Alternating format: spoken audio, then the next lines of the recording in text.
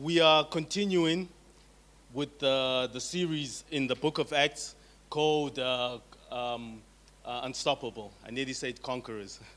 Unstoppable. And we've been going through the book of Acts for some time now. And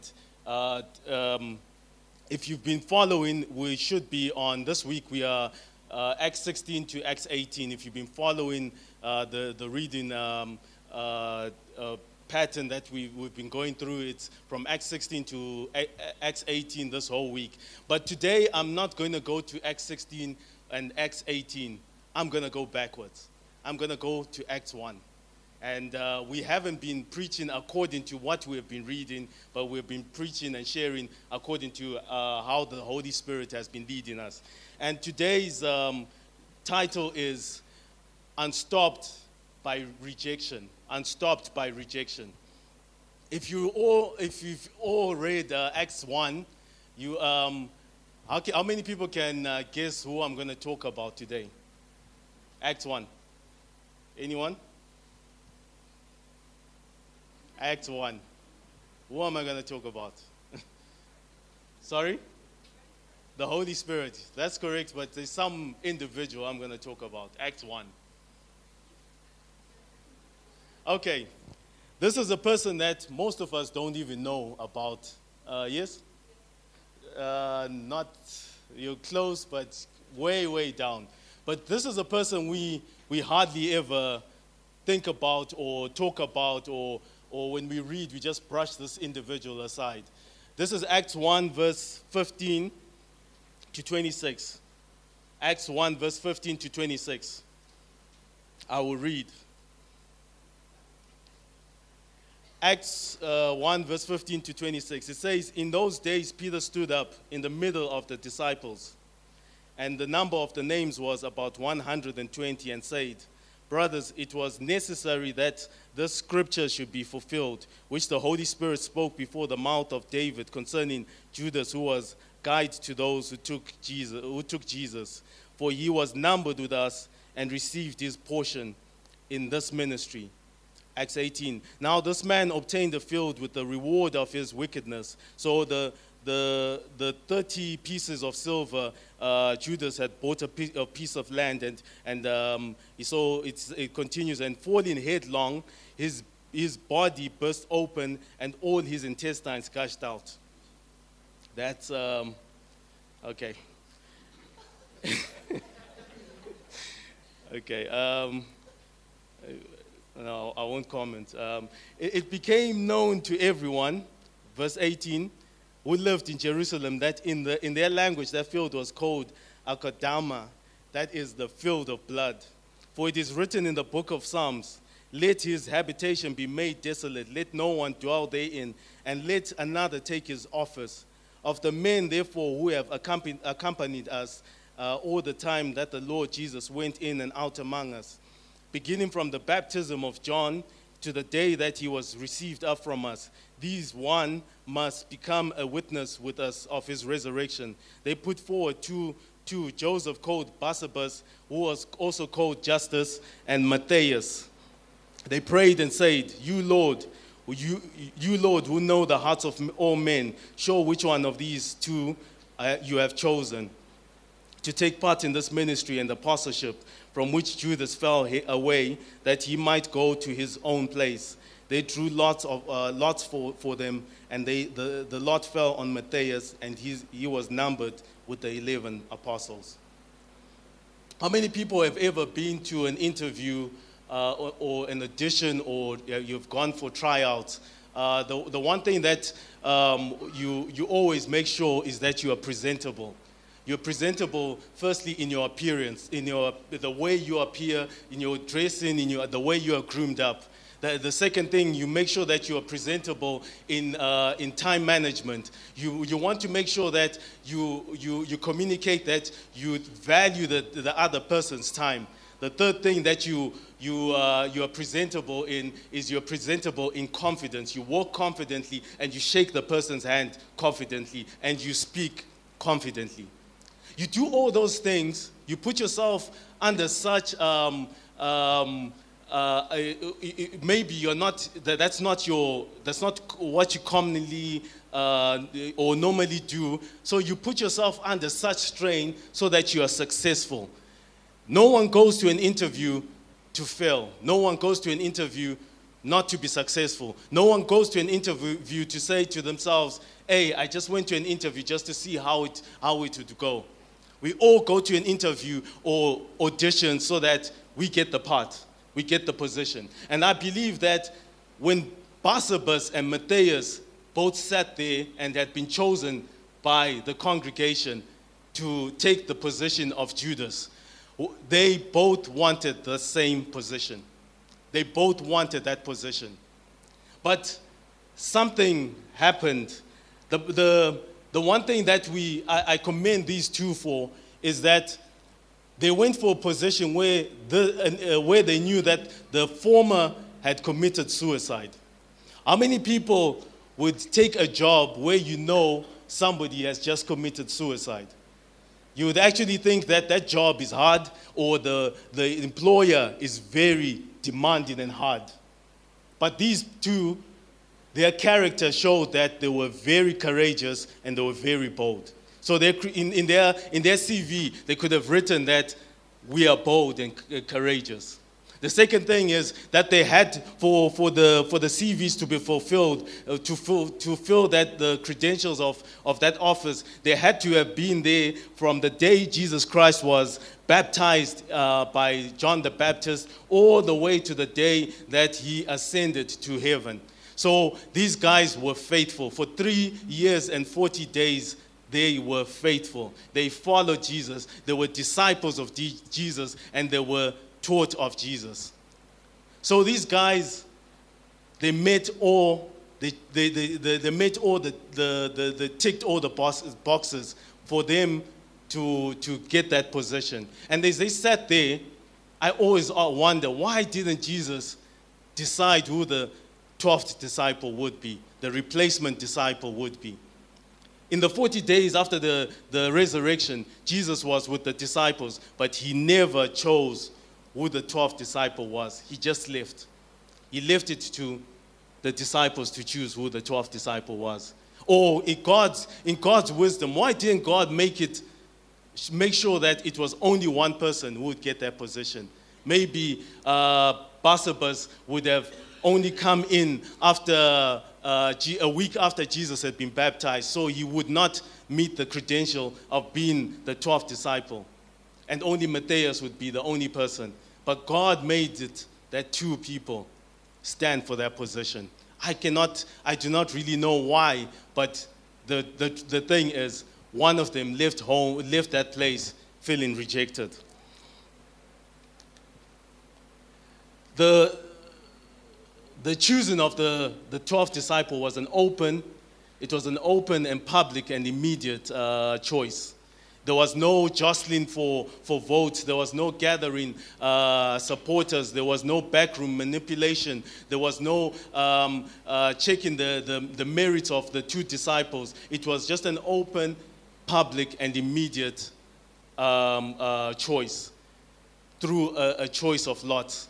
And the thing that's strange about this choice is not that Barnabas didn't get the position. The thing that's really terrible and shocking about this is that Barnabas was rejected by God. Barnabas was rejected by God. He was not rejected by the apostles. He was not rejected by the congregation. He was rejected by a system called the casting of lots, which God used to select which disciple it was. Many people have said, no, that system was not the best system to use because they could have waited for the Holy Spirit. But if that system was not the best system to use, then when the Holy Spirit came, they could have easily changed and said, no, Matthias, you're actually not supposed to be the one. It's meant to be Barnabas. But God stuck with that system. Matthias would go on to become the 12th disciple. And him becoming the 12th disciple, what that meant was, on the foundation of heaven in Jerusalem, his name would be written for all eternity. But the name of Barnabas would be actually eclipsed by a murderer. called Barabbas. It will be eclipsed by a man called the son of encouragement, a man called Barnabas. If you ask anyone, do you know who Barnabas is? They'll say, oh, he's that murderer. Oh, he's the son of encouragement. No one really knows who Barnabas is, but he is known as the one who was not chosen. And what's the point of this message? The point of this message is this. Barnabas' called justice is just us. Barnabas' called justice is just us. He is every person who has ever been rejected. You've been turned away. You've been turned down or they've never looked at you. He's the perpetual person who runs for a position but he's never chosen. He's the one who also, we say he also ran or he also went for that interview. The guy who lifts up his hand and his hand is never chosen. Or the suggestion that is made and the suggestion is never implemented. And I wonder how Barnabas on that very day, how he responded. Did he respond in bitterness? Did he respond in hatred? Was his response based on did he find solace in his supporters coming to him and saying, hey, Barnabas, the system of lots, it doesn't work. You were cheated. Just like some opposition party guy who's always been cheated. Anyway. Did he get encouragement from his supporters? Or he went up to Matthias and said to him, congratulations. Or he was gracious in defeat. Or he wondered, why did God choose Matthias over me? Why did God choose Matthias over me? You see, friends, rejection has a cascading, or rejection can cause a cascade of emotional and cognitive consequences where an individual ends up getting stopped or stifled. You end up not doing what you are supposed or what you dream of doing. When you are rejected, you end up becoming stoppable. You are stopped on your tracks. You are no longer able to achieve the very thing that you want because of rejection. When you're rejected from that interview, you go wondering, am I fit for that position? Maybe I should look for a lower position because you've been rejected. That is the problem with rejection. And as we look at this individual called Barnabas from Scripture, we will see four things from Scripture that will help us through rejection. The first thing is this: though not chosen, chosen of God. Though not chosen, chosen of God. Barnabas would never be numbered in the 12, but he was still numbered in the 120. He was still a saint. He may not have been an apostle. He was still a saint. On the day of Pentecost, 120 people received the Holy Spirit, not 119. He was still a saint. Ephesians 1 verse 4 says, he has chosen us before the foundation. He chose us before the foundations of the world so that we may become holy and blameless before him in love. So you and I are chosen. We are accepted by God. Just because you are not chosen for a function or a position does not mean you are not in the family of God. We need to separate those two. And when we need to realize that there was a great exchange on the day when Jesus was crucified. When Jesus was crucified, he said, my God, why have you forsaken me? Why have you rejected me? That is the first time Jesus ever called God, God. Because he always called him my Father. And he called him God because at that very moment, in your position, there was a clear separation between him and God the Father. There was no relationship anymore. So that you take the place of Jesus Christ and you have a relationship. And through the Holy Spirit, you can cry out, Abba, Father, Father, Father. That's what you can cry out. So though Barnabas was not chosen, he was still chosen of God. In Isaiah 53 verse 3, can we just turn there? Isaiah 53 verse 3.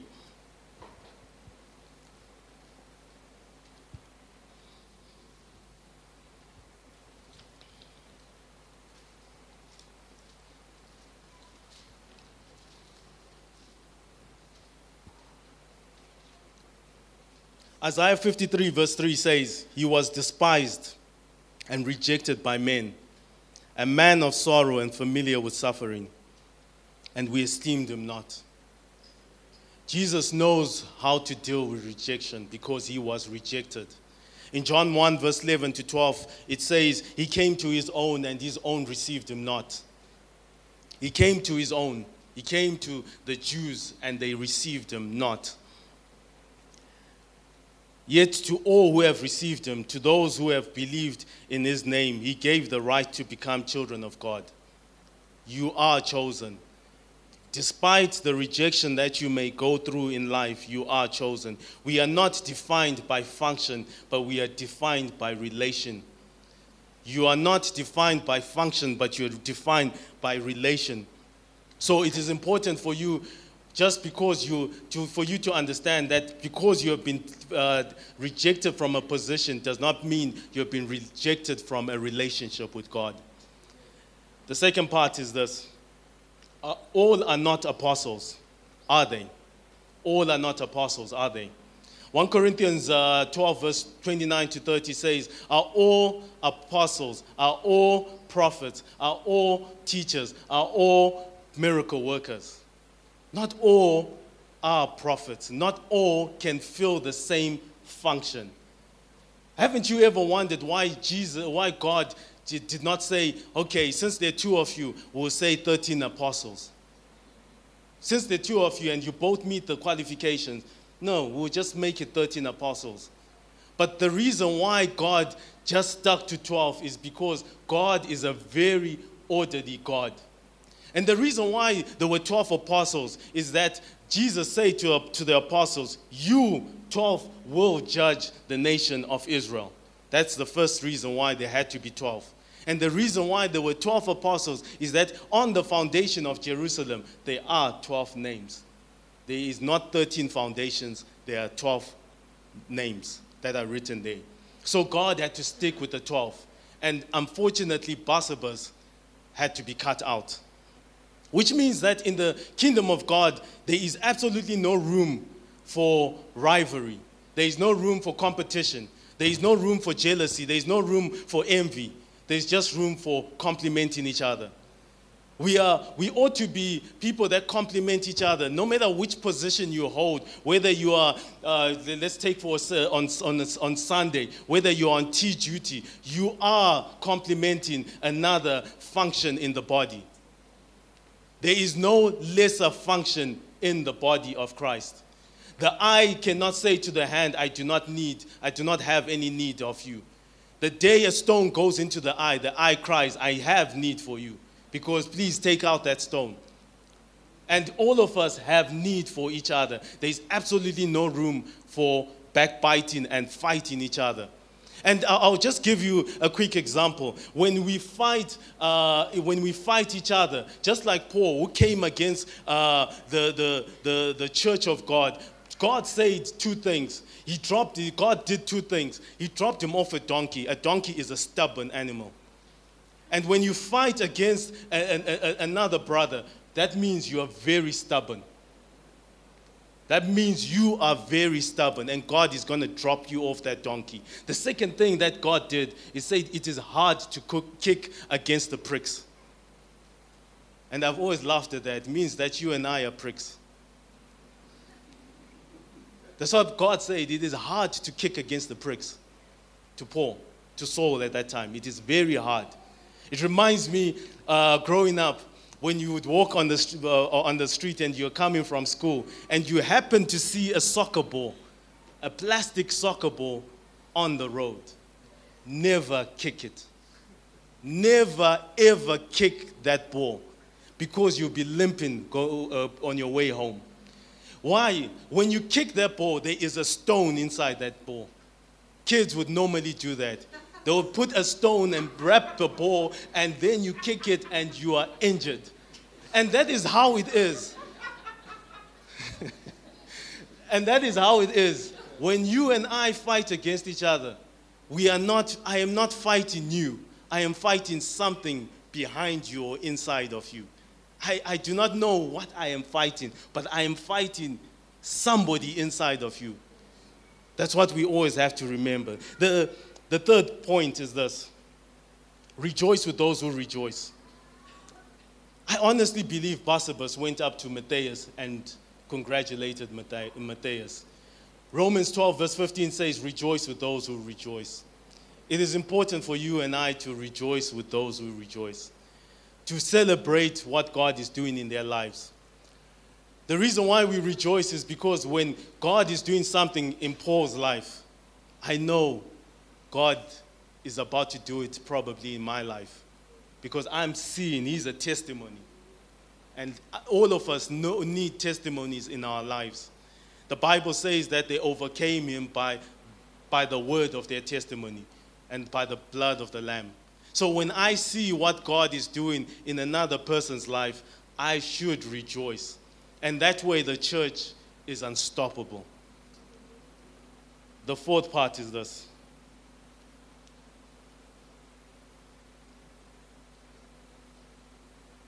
excel still more. Not excel still, no, excel still more. You see, Barnabas was never rejected as a Christian. I cannot tell you the real reason why Barnabas was rejected, but he was never rejected as a Christian. But the two things that I can definitely tell you is that God shows no favoritism. In God's selection, there is absolutely no favoritism. God did not favor Matthias over Barnabas. He just looked at the purpose of the kingdom and said Matthias is worthy of that position. There is absolutely no favoritism with God. The second thing that I would like to say is that though Barnabas was never selected, it never changed anything about his life. Never changed. Because each one of us have got gifts in our lives or talents that God has given us. And if we don't use those talents, if Barnabas had said to himself, I will not follow God anymore, and just booked out, that gift was going to rot, or he would have been like that servant who took that gift and put it underground, and when God came to him and said, have you multiplied the talent that I gave you? He says, you are a hard master. You are a wicked master. You reap where you have not sown. That's what he said. So it is important for us to understand that you and I, or everyone, every person in this room is gifted. And Barnabas was gifted. And for you to find your gifting, it is important for you to find your gaps. What do I mean by that? It's for you to find your calling in life, find your gaps. It's an acronym.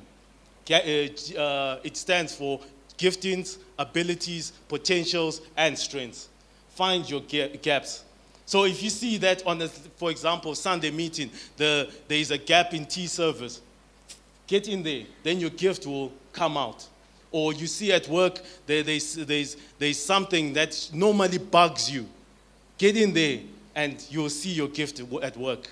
So Barnabas had a gifting. Though he had not been chosen by God, he still had a gifting.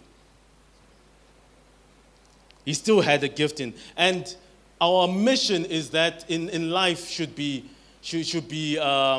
to find maximum yield in wherever or whatever gift God has given us. We should find maximum yield for the kingdom of God. That is our mission in life. And yes, rejection does suck. It does suck. It is not nice when you're rejected.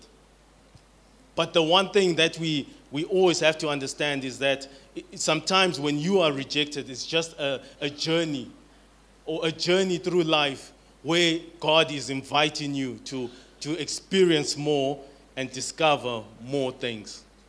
That is all it is. It is just to experience something else and to discover something else. And we ought to understand that our spiritual life is it does not consist of being set free from something, but being set free for something. Could it be that when God selected Matthias, God was setting Barsabbas free for something? Just because you're rejected does not mean it does not mean that you are not being set free for something. We should always look at that. God is setting me free for something else. And as we go through our spiritual journey, it is important for us to understand that we ought to transcend and also to grab hold of moments when things are hard or we've gone through hurtful moments and turn them around to pivotal moments in our lives that are full of life and have set us free. And we ought to be like that. As I thought about this, I realized that there's one animal that seems never to struggle. No matter what conditions it goes, a bird that never seems to struggle. And that bird is an eagle. An eagle uses what's called convectional current. If you never see an eagle struggling to fly and it's always flapping its wings. What an eagle does is it uses the thermal wind just to glide through. And that's how we ought to be. When we face rejection, we just glide through it. We ought to go and just glide through life. The Bible says this in John 3 verse 8. It says, the wind blows where it wants to, and you hear its sound, but don't know where it comes from and where it is going. So is everyone born of the Spirit. The one time you think I've been rejected, I have not been rejected. I've just been redirected. Rejection is redirection. Just because it seems like I've just been rejected here, God is redirecting me to something else. And that is how we should redefine rejection, as redirection. So what happened to Barsabbas? What really ever happened to Barsabbas? Well, Barsabbas, the story goes on. It says he went on to become the overseer of this city, which I can't pronounce.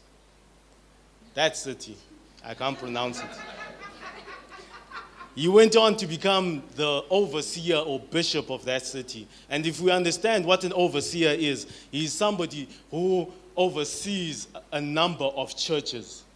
So this city was a very popular city in Rome, and it's called the City of the Free. And it's amazing that it's called the City of the Free. And Barsabbas goes on to be the bishop or the overseer of the City of the Free. And to talk more about his life, he went on to be martyred just like all the other apostles. He was killed just like all the other apostles. He went on to be unstoppable. He was not defined by one moment in life, but he went on to become a bishop in the City of the Free. And I wonder what he would say to us if he was talking to us today. If we were to ask him, how did you deal with rejection? He will probably say to you, justice. Just look at yourself, how you deal with rejection. Look at how you deal with rejection. Do you get up and go for it? Don't look at me, because he went on to do great things. But how do you deal with rejection? Let us pray. Heavenly Father, we give you thanks and praise. We know, Father God, that rejection is something that is really not nice. But Father God, today let us have hearts that say, Father, we are redirecting our lives.